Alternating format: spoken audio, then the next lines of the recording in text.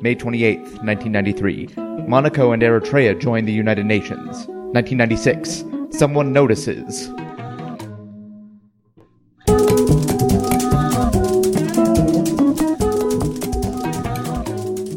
Welcome to The Revisionists, the show that has an alibi for the Garfield assassination. I'm Brian Flynn. I'm Zach Powers. And our guest tonight is one of my favorite up-and-comers in the Denver comedy scene, Zach Welch, everyone. Oh, hello. Zach hello. Welch. Thank you for having me. This is a first for us. It's the first time we have two Zachs on the podcast. Uh-oh. Two men of the same name. Anything can happen. Heretofore unheard of, except in literally every episode of this show where everybody has the same fucking name. Yeah. But it's usually not the host. It's also our first time in our brand new recording studio. So forgive us if we sound like we're in a wind tunnel or something like that. Or if you can occasionally hear a cat yowling, that might come up. That's just because we're skinning cats. We're also recording in a shelter. Yes, a cat shelter. Yeah. It's not the best space. No, but I think it adds something. Their fur is great for the acoustics. God damn it. If you're not familiar with the show, each episode we take a different topic from history. One host presents a true story. One host comes up with an alternate history. And the winning story becomes our accepted history. Last week we discussed George Washington with Timmy Lasley and her alternate, in which George Washington was two children on top of each other's shoulders wearing a very large coat. Yes, who replaced themselves piece by piece with meat and flesh and bone from other people. That one out. Those racist teeth. Yes, his racist teeth. Now canonically true? I don't know if that was actually in the... I feel like we were lukewarm on that in the actual episode. TBD. Science has yet to determine where racism comes from, if it is in fact the teeth. Or is it white people? Yeah, or the patriarchy. How do we get rid of that, huh? Teeth are historically the whitest part of a person, so... Historically? Yeah. How is that? I mean, except for that one time in the 1600s where everyone was doing chew. Yeah, I would say historically, actually, teeth are pretty yellow. Teeth are pretty gross. I think historically, there's decaying out of your face. Teeth only got white fairly recently, I feel like. Yeah, and they don't stay that way. After the invention of smiling. Which sounds like a shitty Brian Wilson solo album. Yeah. When it became like a status symbol to have good teeth is when that started to matter, right? Like when is that what revisionist episode is that gonna be? As opposed to the previous status symbol of having teeth like Swiss cheese. You guys are just making me think of the unfortunate dentist who surely existed, who decided for his dentist's office he would have a big banner that says white power. Oh, only did he learn too late that motto is taken. Of course. When he was hit with a cease and desist by the South. Yeah. Or maybe he started it. Also like, the rest of the maybe country. it was intended as a well-intentioned motto and like just the Co-opted. founder of the whatever, that Colonel Forrest or whatever, the Ku Klux Klan walked in one day and was like, hey now. Yeah, fun fact, You're that was an the all-star. Colgate motto for years and years and Of years. course. Well, this week we'll be discussing Benedict Arnold. Top 5 historical traitors according to that countdown on VH1. We'll see. Of course. We'll see about that. After what? Eddie Van Halen, I think? Yeah, I think it was Judas, Brutus, Cassius, Eddie Van Halen, and then Benedict Arnold. And then my stepdad. Yeah, for both. Right. I forgot you wrote that countdown for Yeah. VH1. You write all really? the countdowns where your stepdad is somehow in the... It's the only writing gig I can get, Brian. For some reason, I thought number 6 was just a catch-all that just had stepdads, because, let's be honest, very few of them are faithful. Yeah, it's a pretty easy go-to. I go there probably every other time I get on stage. I'm just like, oh, my dad's something. I don't know. I mean, stepdad just sounds so good in coming out of your mouth. I feel like that. does It felt good because I don't have a stepdad and I don't like my real dad, so it felt good coming out of my mouth. No, it's like a, So you have a stepdad fantasy scenario. Yeah. Yes, but not the kind of stepdad fantasy you're thinking, Brian. No, Flynn. the stepdad fantasy where like you have a stepdad. right, exactly. It's like the movie Stepmom, but, gender swapped. It's like all my dinosaur fantasies. When too. are we going to see a male-driven stepmom? It's 2016. The women are taking all the movies. I don't know that that's true that they are. It's kind of just Ghostbusters right now. And even if it was, shouldn't that be okay? Like, shouldn't we just step back from that one? I think you guys are taking me far too seriously. Yeah, I know. I mean, I had to for the bit because you were representing a straw woman, if you will. Now they're taking our I am. logical fallacies too. When will they stop? Our logical vaginacies to defallus that a little more. Logical vaginacy monologues. Well, anyway, this week I'll be presenting the true story, and Zach Welch. The lesser Zach. The lower Yes, Zach. The stranger you don't know and don't trust. I get that a lot. I mean, it would help if that wasn't on your business card. It would. It sure would. I need to stop getting my business cards made Or from the on your commercials I see OkCupid online. profile. Yeah, that's a good point. Good criticism. Thank you for that feedback, Brian. I will. No, it's true. I proofread people's OkCupids. To be honest with you, a Tinder profile that said a stranger you don't know and don't trust would be kind of charming to me. Yeah, I'll swipe that right all day. Yeah, that'd be. Oh, yeah.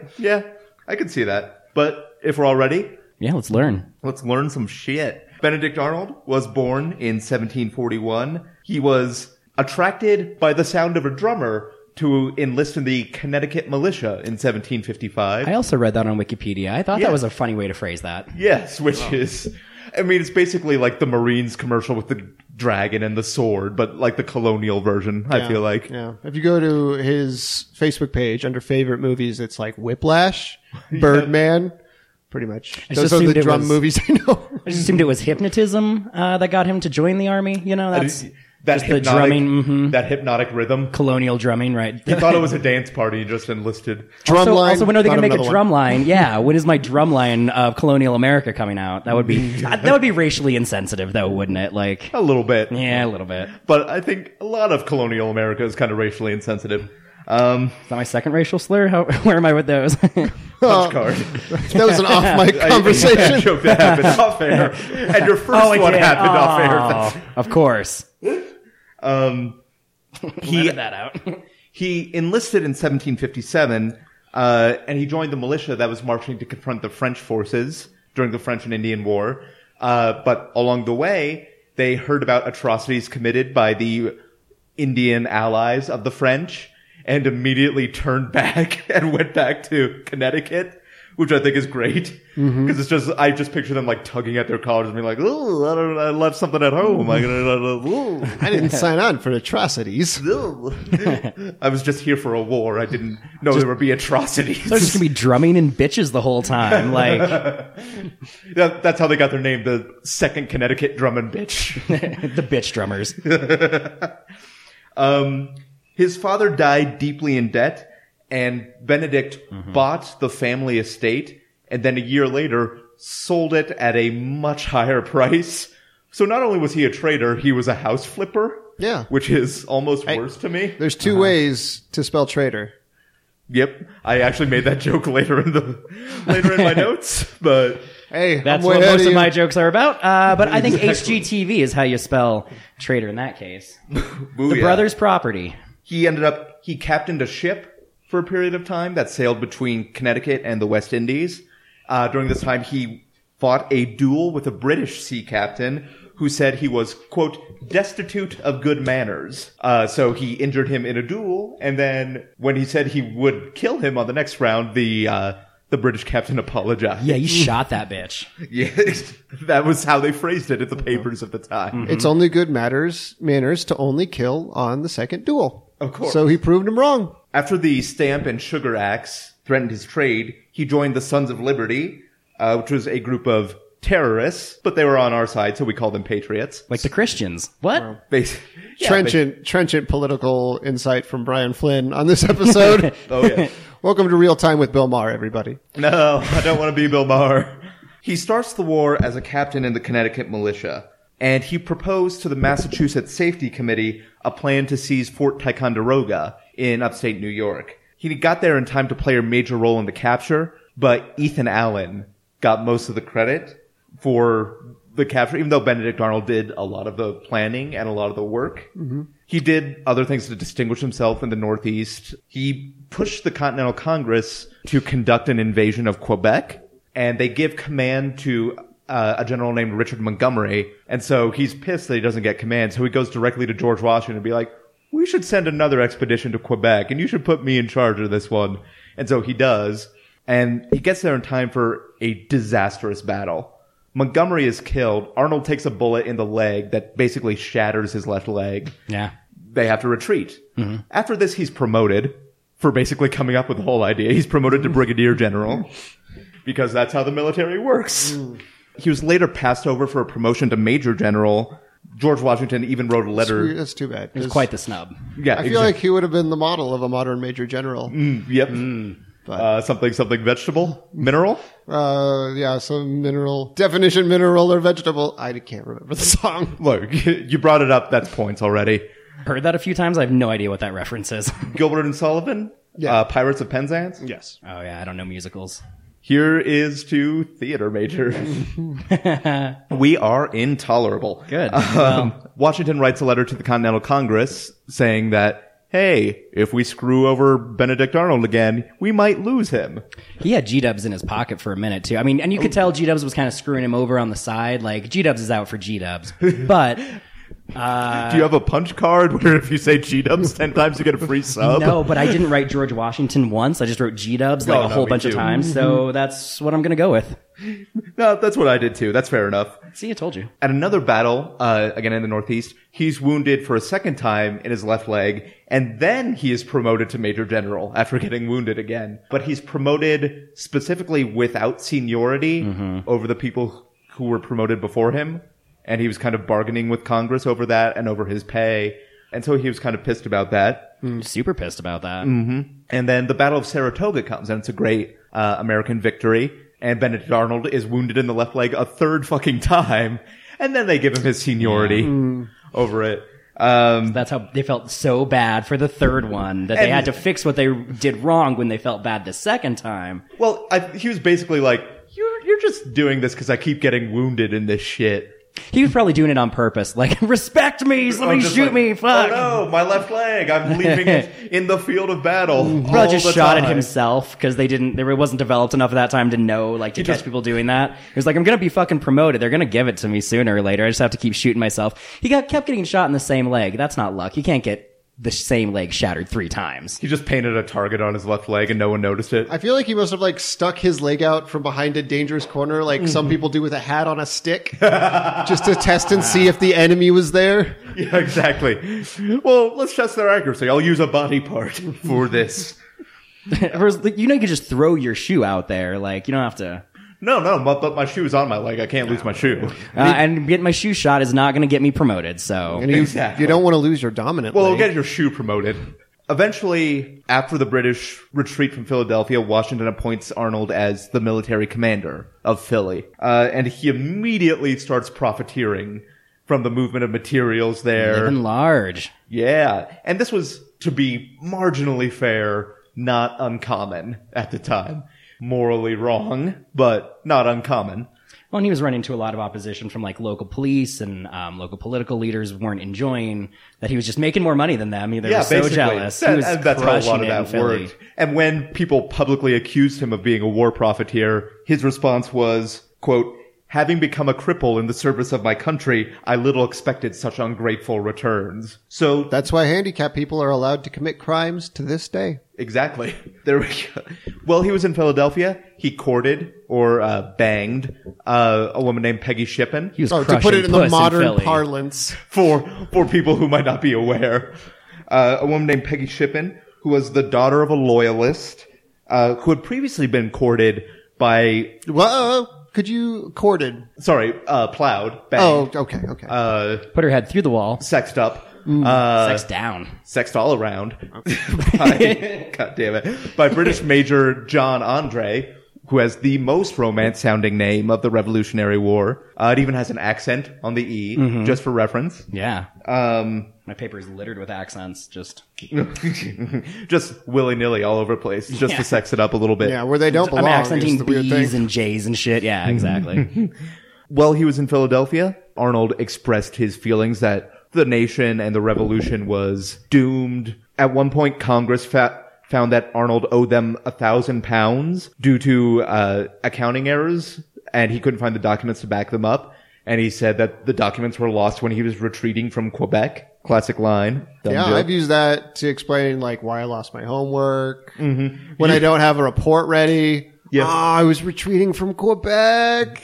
There was a man named Joseph Stansbury who Peggy Shippen used to run messages to her friends across the front lines. Joseph Stansbury introduced Arnold to the new British spy chief, who happened to be Major John Andre. Arnold provides troop locations and numbers to the British forces while he's still haggling over how much they'll pay him, kind of like his negotiations with the Continental Congress. Because no shame at this point. Why would you have any? Yeah. His leg's already so fucked up. My favorite part about the leg being so fucked up too was that he refused to have it amputated, and so they set it so poorly that he was just hobbling around. It was 2 inches shorter than the other one, just fucking. Yeah. And still crushing pussy in Philadelphia. Apparently. I mean, we don't know. It was just like, at least the one. We don't know if he was crushing pussy. He has like 10 kids though. He was very fertile. I'm going to be honest. All the haggling over his titles and his salary is just kind of making me imagine Benedict Arnold as Pete Campbell from Mad Men. Yeah, that's kind of how I pictured him. So at this point, he's also being court-martialed for the money he owes to the Continental Congress and for his acts of profiteering. He's kind of publicly rebuked by Washington, even as he's sort of congratulating him with one hand and being like, maybe you shouldn't commit crimes with the other. One hand, I mean, I'm assuming one child hand, like on of course. Top, and then Lawrence's other child hand. Well, it was just on a plastic pole. It was like it was a shark grabber. Yeah. That they stuck out to pretend it was a hand. Hands were different then. So it's after this time during the court-martial and his public rebuke by George Washington that he's offered command of West Point, a major fort, because the army doesn't know what the fuck it's doing at that time in history, or maybe even now. So Arnold takes over West Point and he immediately begins weakening its defenses. He distributes its troops so far apart that they are basically useless. He sells off a lot of their equipment and supplies. He meets with John Andre and discusses the surrender of West Point. And the meeting goes so long and John Andre's ship is fired upon by American forces. So to get Andre back to New York, Benedict Arnold gives him a pass to get through the lines, and he leaves him with the plans to West Point. Because travel in colonial America was really just a series of hall passes, Basically, right? yeah. Colonial America, if you think of it like high school. G-Dubs was like the popular cheerleader. Yeah. And like, was kind of two-faced, and everybody wanted to be her friend, but nobody really liked her. Like, after they graduated, she just ended up working at Target. Yeah. The equivalent of being the first president working at Target. Yeah, exactly. I mean, that's honestly, I could see that being the most thankless, awful job. No. And Washington did hate it, to be fair. So maybe. It was like pulling teeth. Being, although the face you made after telling that joke, the listeners won't get to see it, but it was ambrosia. So he sends John Andre along. And the next morning, he's supposed to have breakfast with George Washington when he gets word that Andre was caught by 3 militiamen. And he was on his way to prison, I guess. I didn't write down exactly where, so we'll say prison. Arnold flees. Again, it may have been Turks and Caicos. It may have been the Bahamas. I think Peggy Shippen's house. It may have been a Golden Corral. Or a Cracker Barrel. A Cracker Barrel. Probably more historically accurate. Right. Arnold flees to New York. John Andre is hung. Also, he is executed. The British make Benedict Arnold... fuck you, I stand by that one. The British make Benedict Arnold a brigadier general, but they reduce his pay because his plan failed, and the British Army get how this shit works. British people are cheap, too. Okay. Like, super cheap. Okay. Yeah. Back then. So this is like the part in Mad Men where the English firm buys the company and everybody gets demoted. This is really a lot like Mad Men, except with fewer women, basically, which is surprising. They're there. Nobody gives them any credit for anything. Yeah, history wasn't writing about them at that time. Yeah, that's what I mean. They're there. Mm-hmm. So in that sense, exactly like Mad Men. Yeah. Yeah, I even read that Peggy Shippen was Peggy. Come on. Was doing some of the illicit activities for her husband in her women's circles, in their coffee clutches and sewing circles or whatever. That's the verbiage I came across. Yeah, she was. She passed along messages just in her whore coven. Wow, that got incredibly misogynistic. Oh God. That's where they collected back then. This is old. This was revolutionary language, yes. Yeah, and many of them were burned as witches anyway, so... Yeah, but at this time they grown like actual fires and they just insulted them. No, yeah. Burned as like witches. a road. Okay. Yeah, exactly. Right. That'd be way better. Yeah, I would, you know what? If I read about the Salem witch trials and it was like 20 women were accused of being witches and had to be roasted. The Queen of Mean, Lisa Lampanelli, really gave it to them. I would say talk shit about them while they're on fire. I would say this is not a dark chapter of history. At best, it is a gray chapter. Benedict Arnold, while in the service of the British Army, led campaigns in Virginia, including the capture of Richmond that caused Thomas Jefferson to flee the governor's mansion in horror, which I never get tired of mentioning. You guys do not like old TJ. Exactly. And he provided advice to Generals Clinton and Cornwallis, but neither of them really trusted him because of everything that was untrustworthy about him. So they never really took his advice, but a lot of the things he suggested may have not saved the British cause, but prolonged it. He suggested to Cornwallis building fortifications around Yorktown that weren't up against the coast, and Cornwallis didn't listen to him, which led to the British forces being trapped.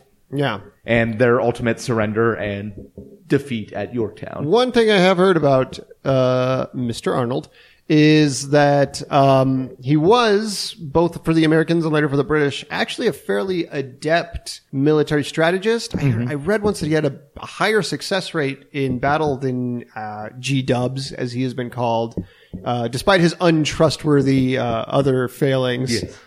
There's a monument at the battlefield in Saratoga. It has 5 slots for statues. 4 of them are filled. Philip Schuyler, Horatio Gates, I believe. There's one that's left empty, and the plaque on it says, to the best soldier in the Revolutionary Army. And it's clearly meant to be Benedict Arnold. Footnotes, but they don't mention snitches his don't name. get memorials. Exactly. It's actually just a shattered left leg, too. That's his statue. It's abstract. After the war, he lived in London and St. John's, New Brunswick, where he was a trader with a D. He was known for his business deals and petty lawsuits. In fact, after one where he sued someone for slander, the public got so fed up with him that they burned him in effigy in front of his own house. And these are Canadians, by the way, doing that. His last words, it said, were, quote, "Let me die in this old uniform in which I fought my battles. May God forgive me for ever having put on another." But probably not. That was probably apocryphal. Probably never actually said that, but that kind of speaks to something about Benedict Arnold's story. I feel like when people first learn about him, they learn that he was, when they're very young, they learn about him as a traitor and as this evil figure. And then as people start to get more in the history, they learn about like his being passed over and his being screwed over. But the thing is, he was more complicated than that, in that he wasn't this wronged figure or this traitor. He was both. He was a total douchebag. He was a war profiteer, a traitor, and all of these things are true about him. Complicated stuff. Yeah. Yes. The thing about the last words does sound sort of like there's a famous story that Charles Darwin allegedly like recanted all of his life works on his life, but it's almost certainly false. Yeah. Yeah. Historical revisionism, if you will. I don't know where these people get off. The nerve. And that's the true account of Benedict Arnold. All right. Well, that was one big sack of shit. Best segue. No, actually, a lot of those things did happen, but certainly the way that history is told with respect to Benedict Arnold is definitely just not telling the whole picture. So Benedict Arnold was born in 70. Oh, and by the way, history is just full of like lasers and lizard people, right? Lizard people, yeah. This story is. I mean, lasers are like part of history. That's what it said. That was the subtitle to my high school history book, I think. Lasers and Lizard People. Yeah. That was actually just the doodles you made in your high school history notebook. No, that makes more sense. Just crude Failing, animorphs. I imagine. Yeah, it was just fighter jets and Zeppelin rules. We're way younger than that. Right. I went to school in 1980. Good. So he was indeed born 1741. His father was sort of the Donald Trump of upstate Connecticut, just an uncultured psychopath with a penchant for the art of the deal, right? He made his money. That was his pamphlet. He made his money in the agrarian society there, just building and flipping bigger and bigger, tremendous farms, really. Huge farms. If you will. And so from his father, Benedict Arnold adopted his love of the deal, of making deals, of making trades, if you will. Sure, I will. So, that joke hasn't already been made twice. Oh, it's gonna be made. It's gonna be made a few more times. Just you wait. That's the only joke I wrote. So, they also had on their estate, as many estates at the time did, sort of a petting zoo situation. They had some horses, some sheep, some chickens. A petting zoo. Exactly. And he took very much, young Benedict Arnold to the chickens. His favorite chicken was sort of a runty little hen named Fanny. And she'll come back in a moment. Now, everything. I'm glad that wasn't just. Yeah, just that, and then just sucker bait. And then it completely goes somewhere else. Okay, so everything was fine really for Benedict Arnold until he turned 9, and that's when his siblings started dying off of yellow fever. And so at 12, due to his father's alcoholism, he was pulled out of the private school that he was in. And this was a really dark time for young Benedict Arnold, right? He didn't have any friends at school. He was running out of siblings at home. His father was an alcoholic. running out of siblings at home. Right. Yeah. Just precious few siblings left at this point. I mean, you gotta just reuse and recycle those siblings. Yeah, really. We're running out of them. I mean, we know now with global warming that siblings are a limited resource. There's a hole in the sibling layer. Now, as their family was having these financial troubles, it became increasingly difficult to pay for their little petting zoo. They had to get rid of the horses and the sheep. And one day, in an alcoholic rage, his father made him watch as he broke Fanny's neck and cooked her for the family. Oh, God. Marley and Me. That's where we start. There we go. That was his first taste of betrayal. Was that the ending of Marley and Me? What the fuck? Did Owen Wilson break Marley's neck in front of his son? That's holy shit. That movie is. I get why people cried so much. Yeah, that movie was darker than the previews let on. Of course, the murder of his favorite chicken friend totally scarred him for life. And really, the biggest long-lasting effect was that he became just obsessed with eggs. Completely obsessed with eggs. Naturally. Yeah. Yeah, because that was why she wasn't producing eggs, and so his father killed her, and then he just had a complex about eggs for the rest of his life. So Benedict Arnold grew more and more angst-ridden as his teen years progressed. He spent as much time as he could with the chickens, taking their eggs to farmers markets, trying to find ways to profit off of selling and trading eggs. Tensions at home. Alcoholic Would you father. say that financially he was putting all his eggs in one basket? I would. Good. I'm glad we said that so we don't have to say that again. Scribble that out. Again, the collection of faces as people say jokes on this episode has been spot on. We've got a gaping mouth and a kind of a sneer or a smirk. One more and we get a bingo. Right. Hey, it's on you. You're the last one. I'll work on it. Wait. So tensions at home were really high. You know, people were dying. People were drinking too much. And so he joined the Connecticut militia in 1756. And there he was bullied mercilessly for his love of eggs, earning him, of course, the nickname Eggs Benedict. Okay. I should have seen it. Yeah, didn't see that coming, but... So after completing... Also, really, they were terrible at nicknames back then. It was not. There wasn't a time of much. What was the insult? The Honduran or the British captain in the waters of Honduras. He said he was destitute of good manners. Damned Yankee, destitute of good manners, or those of a gentleman. So that's kind of on par, I think, with the insults of the time. Yeah, that's true. So after he completed his time in the Connecticut militia, you know, after he deserted, he took a gap year to really find himself and pursue his true passion, eggs. He traveled to all about New England, you know, from Quebec to Williamsburg, from Boston to Fort Duquesne, just all over the place, selling eggs, learning more about different chickens in different parts of New England, trading eggs with other people, learning about that too. You get bored on those long horse rides. So Oh, there's horses. Anyway, as with most millennials, he eventually had to... Wait, hold on. What? Well, because at this time it was, maybe 1758? And he was born in 41, so he was, 90. As with, we're the millennials. I know that he's not. I'm the millennial. Yeah, no, it was, back then it was about literal mills because most people worked in mills. So they were like Milner, I don't know, so. Anyway, he eventually had to settle down and find some solid work.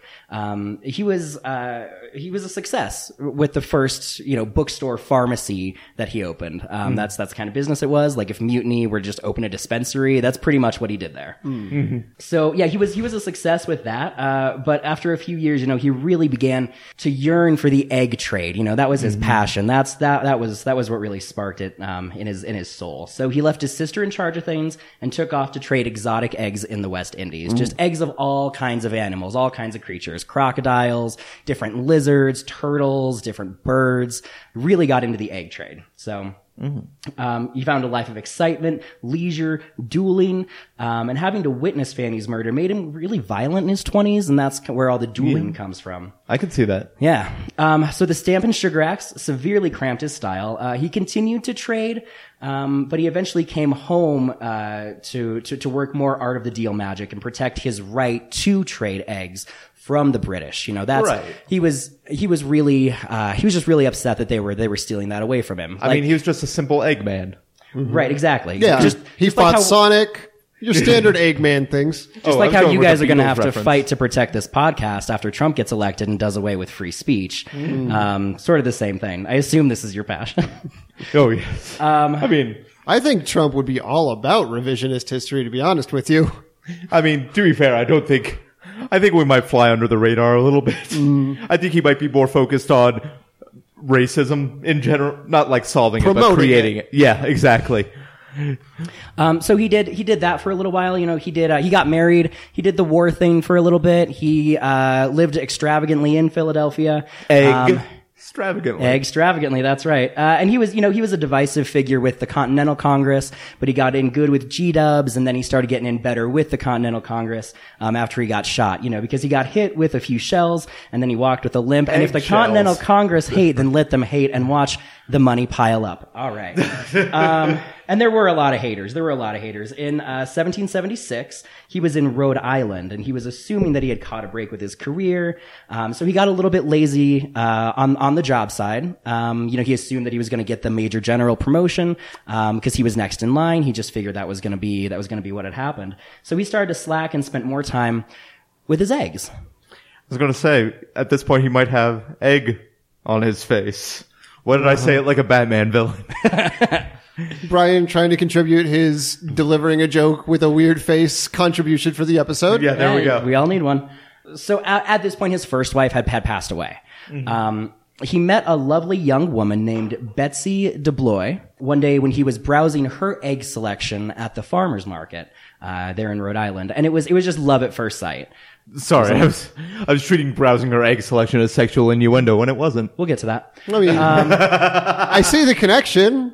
Yeah. He was just browsing every night, sometimes twice. But it was love at first sight, you guys. It was that kind of quick, passionate whirlwind romance that went extinct after the advent of the internet. And they shared a love of eggs rivaled only by their love of Benedict's penis. And she was soon pregnant. Now, mere days after determining that she was pregnant by whatever old school chicken means eggs, they used. Betsy's eggs. Exactly. Benedict Which came Arnold. first? So Benedict then learned that he had been passed over for that promotion to Major General. Right after he found out Betsy was pregnant in 1777. In February, he found out that he'd been passed over for that promotion. So furious, Benedict travels to Philadelphia to try to appeal what he saw as this mistreatment. On the way there, he found himself engaged in a military skirmish and his leg got injured. Betsy, not wanting her child to grow up fatherless and also just totally over eggs, because that's what pregnancy does to you. She was over eggs, done with it. So they couldn't share that anymore. So that's what pregnancy does. That's what pregnancy does to you. And menopause, more accurately. And who would know better than three men? Mm-hmm. Well, pregnancy in the 1700s makes reproduction way less cute, you guys. Like way less adorable because it can kill you. But she ended the relationship to find a more suitable match for marriage, and she had to do it pretty quickly, of course, because she was great with child. She married a socialite, William Sage, from Providence in April, and gave birth to a son, John, in early September. Now, Benedict Arnold continued his military service. He was wounded again in October of 77. He took some time off to heal and learn to walk as a cripple. And he found that the egg trade he so loved in Philadelphia had totally gone soft. Like, all the egg traders were practically giving eggs away. Gone were the duels. I'm going to have to stop for just a second, because about every third sentence, Brian looks over to me like he has the best singer, and he's just barely suppressing it. I think that's just how my face looks. I was trying to think of something with soft boiled when he said gone soft, but of course, the best zingers. Yeah. Brian's really comfortable. His favorite zone of comedy is egg comedy. So this is a delight for him. This is really in my wheelhouse. I don't know why I said it like that was an egg pun. It is not. So all the new egg traders in town were just giving eggs away. There were no more duels or threats of physical violence that had so characterized and galvanized the egg traders of his day. Which, all the egg traders that were big 3 years ago, because they had all moved on to trade eggs in the West Indies or New York or LA. And all these upstarts that come in and really poached all the best. Yep. God damn it, you created a monster here. I don't think you realize what you've done. I feel like Zach's really walking on eggshells around us during this whole thing. We've really scrambled up the format of this Holy shit, guys. Like, how much is enough? At long last. I have another page of it. So Benedict Arnold needed more than he was getting in Philadelphia as far as the egg trade goes. Unfortunately, political conditions in 1777 were not as favorable to international egg trade as they were in 63, right? So he began to seek out smuggling circles. He eventually met someone who was basically like the trap queen of the black market of that day, Peggy Shippen. And they were wed in April of 79. You got something for us, Brian? No, sorry. I just wanted to egg temperature, or I just wanted to tell our listeners you can find the definitions of trap queen on Urban Dictionary, because I don't fucking know it. So with Peggy's help, he was able to contact egg traders in Britain, most notably Major John Andre. He got to continue his illicit trading activities for a while, but one thing, he got a lot deeper into the egg trade here, because Peggy Shippen wasn't just trading like turtle eggs and like bird eggs. She was trading human eggs. Yeah, like a modern day Craigslist, just eggs for sale. Is that where you get eggs? Is that a Craigslist thing? That is a thing you can do on Craigslist. Using these secret channels, though, proved really tedious. Arnold began looking for some more military work in hopes of ending the war so that he could have, a much freer egg trade. So Arnold became increasingly distressed that the U.S. would not succeed in this war, and began plans to move his family to London in the summer of 1780. Now, he was still working the black market egg trade, and this was soon discovered by George Washington, G. Dubs. By this point, the staffing and supply issues at West Point were a result of him just not giving a fuck about that job. Like, just all he wanted to do was swap eggs with people.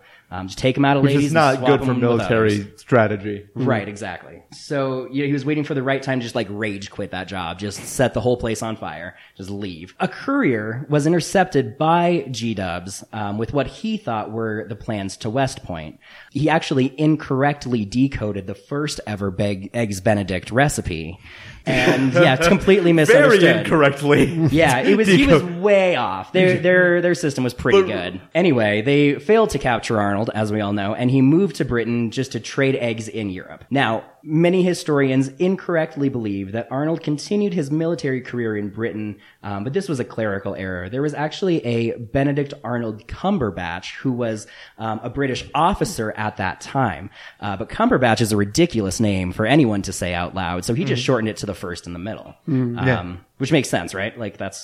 Anyway, so who would call themselves that if they had a choice? So, as with many other things in history, the Benedict Arnold story was just a big misunderstanding. He wasn't a traitor with a T. He was a trader of eggs. The mistake actually makes a lot of sense because homophones are hard when you have syphilis, and everyone had syphilis back then. To It be was fair. the HPV of colonial America.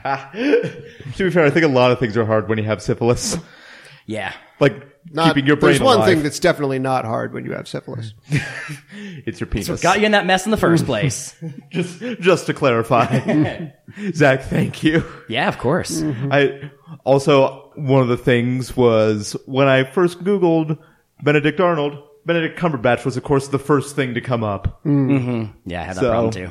And as we established on our previous podcast, the First World Privilege Hour, Benedict Cumberbatch has the most British name possible, which is his full name, Benedict Timothy Carlton Cumberbatch. And to be fair, guys, this podcast came out like 5 or 6 years ago, so it was a pretty fresh observation at the time. At the time, yeah. Hot takes. He was just in Sherlock, I think, at that point.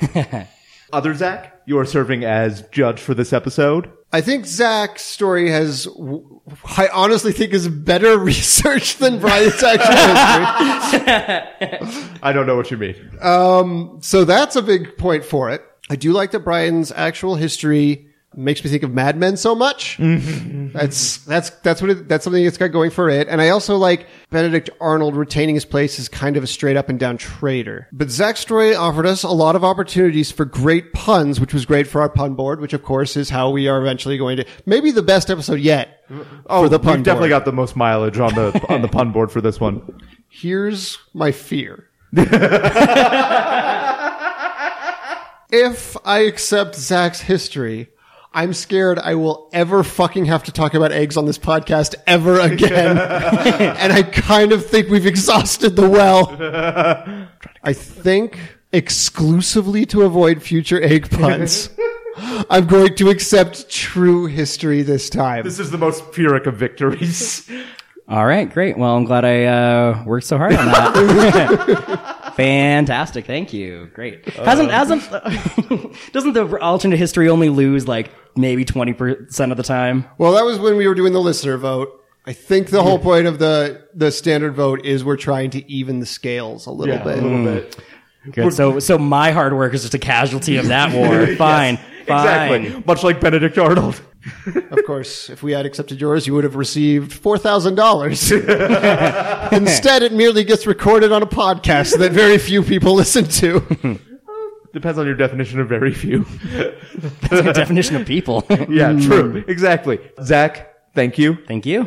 Listeners, if you want to weigh in or if you have more egg puns that we somehow missed, please send them to us at revisionistpodcast.com. You can also send them to us on Facebook or on Twitter. And while you are using your computer wizard thing, you can review this podcast on iTunes, which is very helpful to us. And again, thank you to everyone who has done that so far.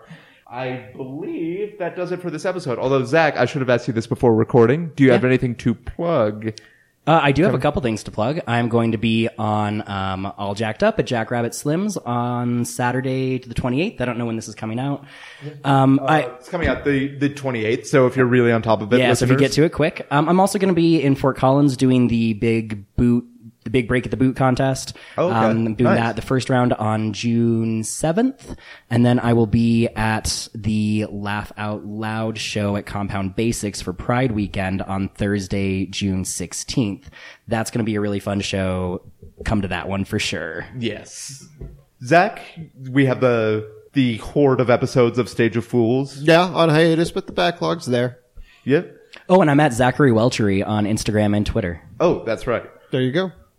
All right. And I'm assuming that's spelled Z-A-C-H, like all non-heathens. ZACHARYWELCHERY. Two things two Zachs can agree on. Unless they're terrible Zachs. Hopefully, I'm just saying part. that any Zach who spells it C-K or, God forbid, with just C deserves to be purged. I think that does it for this episode. With the image of you somehow consuming Zack Snyder, which should disturb everyone. I'm Brian Except Flynn. for enthusiasts. I'm Zach Powers. I'm Zach Welch. Thanks for joining us.